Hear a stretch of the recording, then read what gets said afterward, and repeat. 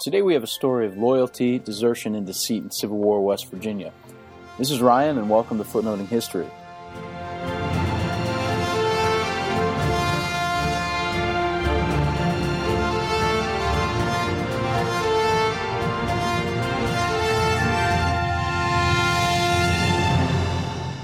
I stumbled across this story about 4 years ago when I was a fellow at the George Tyler Moore Center for the Study of the Civil War at Shepherd University in Shepherdstown, West Virginia, which is about 4 miles from the battlefield at Antietam. The center, which is engaged in an extensive database project, hosted me for the summer, and during that time I had unlimited access to records from the soldiers from that state. The Rabers were relatively anonymous in the broader history of the war. Private soldiers, their families were neither rich nor poor. Military service did not propel them into important post-war positions in America. The men who survived the war, as you will see, returned to a relatively ignoble post-war life. And that said, the story is not one that many people have heard before, though it provides interesting perspective on individual acts and personal motivations within the broader context of the Civil War.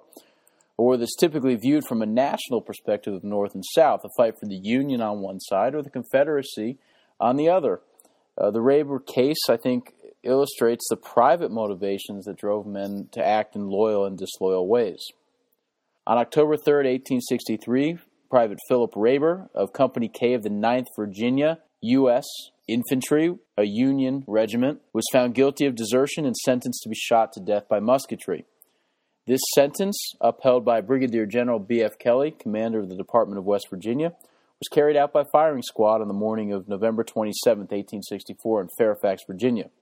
Raber's court-martial and subsequent execution are in themselves unique within the history of the war.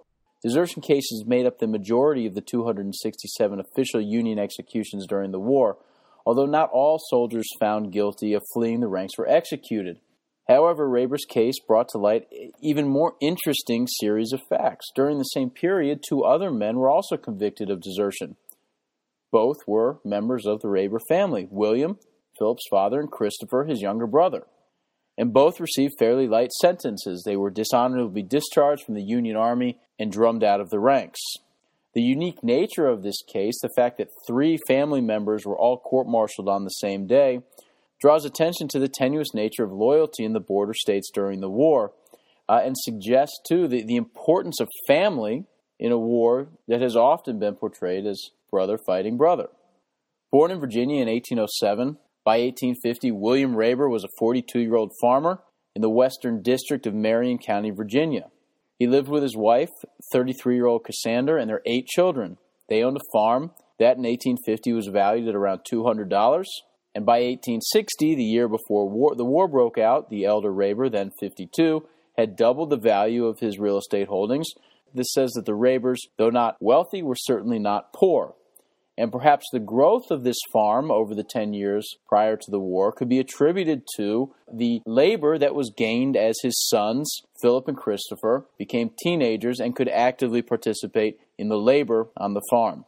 The family lived in the small town of Glover Gap in Marion County, which is approximately 60 miles southwest of Wheeling and 30 miles west of Morgantown. And it was an area that had strong connections to the Midwest. There were relatively few slaves in this portion of Virginia, and this area and their people were constantly at odds politically with the slaveholding regions in the Southeast. And when Virginia seceded from the Union in 1861, this region, which became known as West Virginia, summarily seceded from Virginia to remain in the Union. The Rabers, Christopher, then 19, Philip, 20, and William, 44. You can see William, the father, lied about his age when he enlisted, because he was in his mid-50s at the time and thus outside of the acceptable range of military service, mustered into federal service in Company K of the 9th Virginia on April 30th, 1862. They enlisted with 25 other men from their home county in Marion. And it was these same men, neighbors and comrades, who played an instrumental role in the court-martial proceedings that took place over the next 2 years. It's possible that for Philip and Christopher, this trip to join the 9th Virginia marked the longest distance they had ever traveled from their home. And for all 3 of these men, a combination of excitement and apprehension must have followed them when they signed their muster rolls.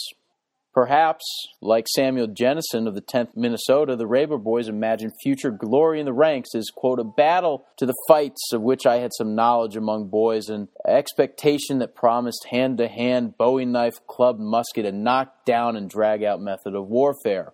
Or, perhaps, like others, they envisioned a glorious experience in which, as one soldier recalled, the officers were at the front on prancing steeds, uplifted swords, leading their followers to the charge.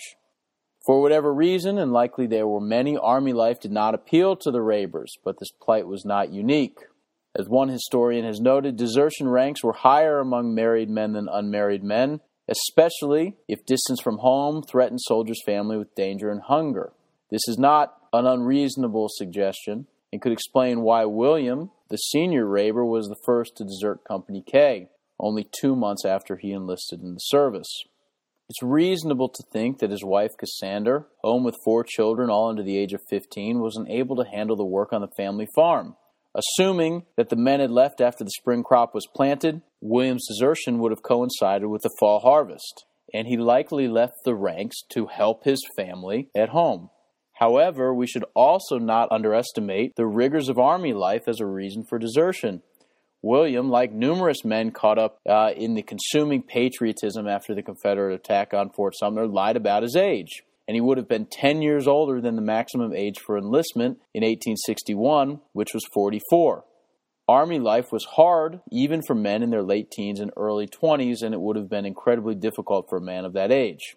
For his sons, Philip and Christopher, the decision to desert seems to have been more difficult than their father's. Both waited until September 20th of 1862, 5 months after their muster, to flee the ranks. According to the rolls from the regiment, both brothers were confined in the Union Hospital at Charleston when they deserted, and it's possible that separation from their regiment, combined with word from home that spoke of the hardships in their absence, motivated these brothers to desert the ranks. At some point, in the 2 months after their desertion, the brothers became separated, and in November of 1862, Philip was arrested by Union authorities and taken before the court in February of 1863. During the period before trial, Philip was held in Winchester, Virginia, and according to Lieutenant Rollins, Rayber's first lieutenant in Company K, the private was kept apart from the company, but met with his captains 2 or 3 times before the general court-martial. Pleas for leniency were taken into consideration by the judge advocate, for Rayber's life was spared. Originally sentenced to 6 months ball and chain, and then to have his head shaved and drummed out of service, this sentence was commuted to 1 month's ball and chain labor and a stoppage of 3 months' pay, and to return to his company for duty. Yet, despite this apparently light sentence, Philip Rayber chose to desert again, this less than 1 week after donning the ball and chain. Lieutenant Rollins, called in as a witness to Rayber's second court-martial, when asked where Rayber was before his second arrest, stated that he heard from hearsay his neighbor wrote to one of the men in his company and said that Philip was home. Clearly, something was important enough in Marion County for Philip to risk his life a second time by desertion, this time while serving punishment for his first attempted foray home.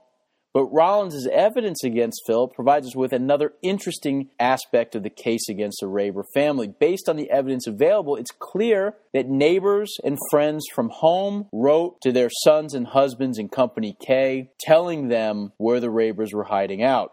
And on August 29th of 1863, William, Christopher, and Philip were all arrested by Union authorities in West Virginia.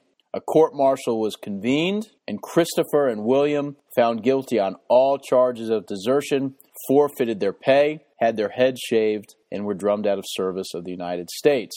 They returned home to what was likely a very hostile community, and they returned home in disgrace. Philip was not as lucky as his father and brother. The second arrest from desertion, this time from a prison where he was to carry out punishment for his first leave of absence, or French leave, was grounds for a harsher punishment.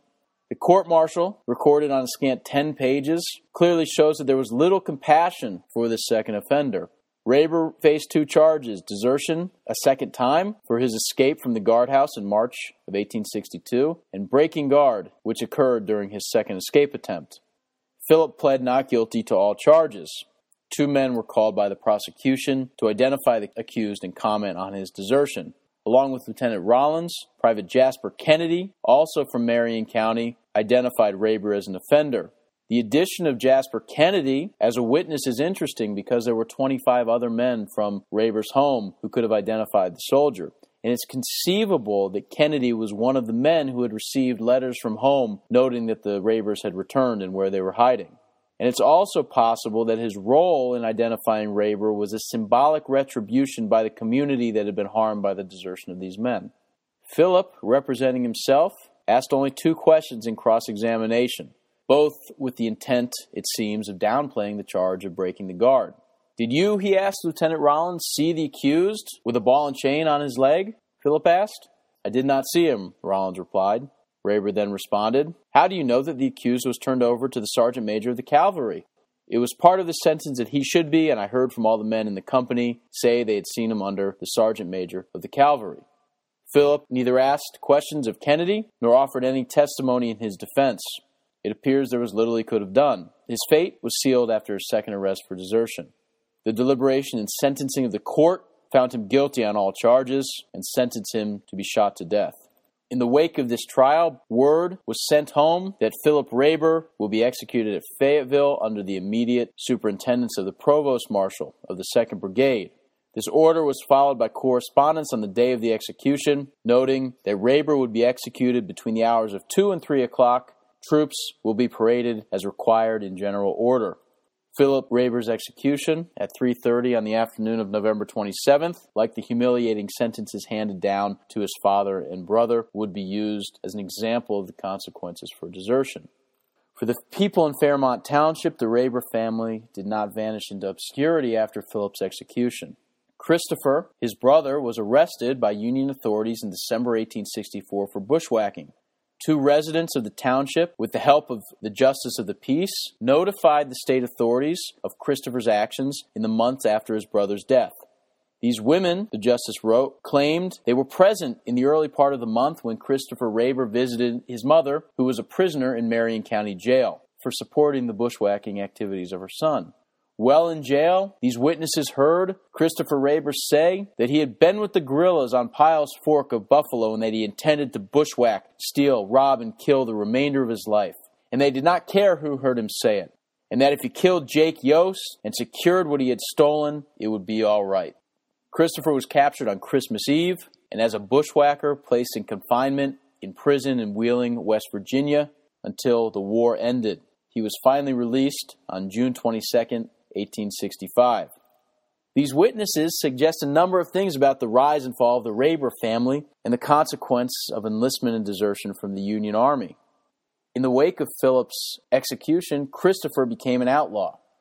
His mother was imprisoned, and these 2 events would have cast the family out from normal social interactions in their local community. Christopher's participation with guerrilla groups would have increased scrutiny from his neighbors and made him seem even more disloyal to the Union cause than his desertion itself would have implied. More interesting, I think, is Christopher's rationale for bushwhacking, especially when placed within the larger context of the family's experiences over the last 3 years. Christopher's allegiances here are only to bushwhacking, stealing, robbing, and killing. He does not claim any anti-unionist sentiment. He does not claim to be loyal to the Confederacy. He claims to be loyal only to retaliation. In fact, his threat is against Jake Yost. Who was Jake Yost? Jake Yost was the youngest brother of Lewis Yost, who had also enlisted with William, Christopher, and Philip in Company K. Was this bushwhacking simply a retaliation against the people who had helped bring down his family's demise? Was this bushwhacking a response to the execution of his brother? It's very possible. Nevertheless, Christopher's arrest continued what can only be called the ugly demise of the Rayber family. The 1870 census provides a glimpse into a family that had suffered immensely from the consequences of the Civil War. Philip was no longer listed in the census, having been executed 7 years earlier in Virginia. Nor did William appear. It's likely he passed away, though not before providing Cassandra with a final child, Alabama, who was born in 1863. The Raybers did not lose any property in the wake of the events of 1860, and Cassandra, the head of the house, held approximately $400 in property and $140 in personal wealth, nearly identical to what had been listed in the 1860 census. Her son, Christopher, was listed as a farmhand. For 40 years after the 1870 census, no record of Christopher exists. What he was doing is anybody's guess. But he appeared again in 1910, listed as a general farmhand and heading a household comprised of 8 cousins, his younger sister, Alabama, then 47, and her daughter, Chloe, then 16.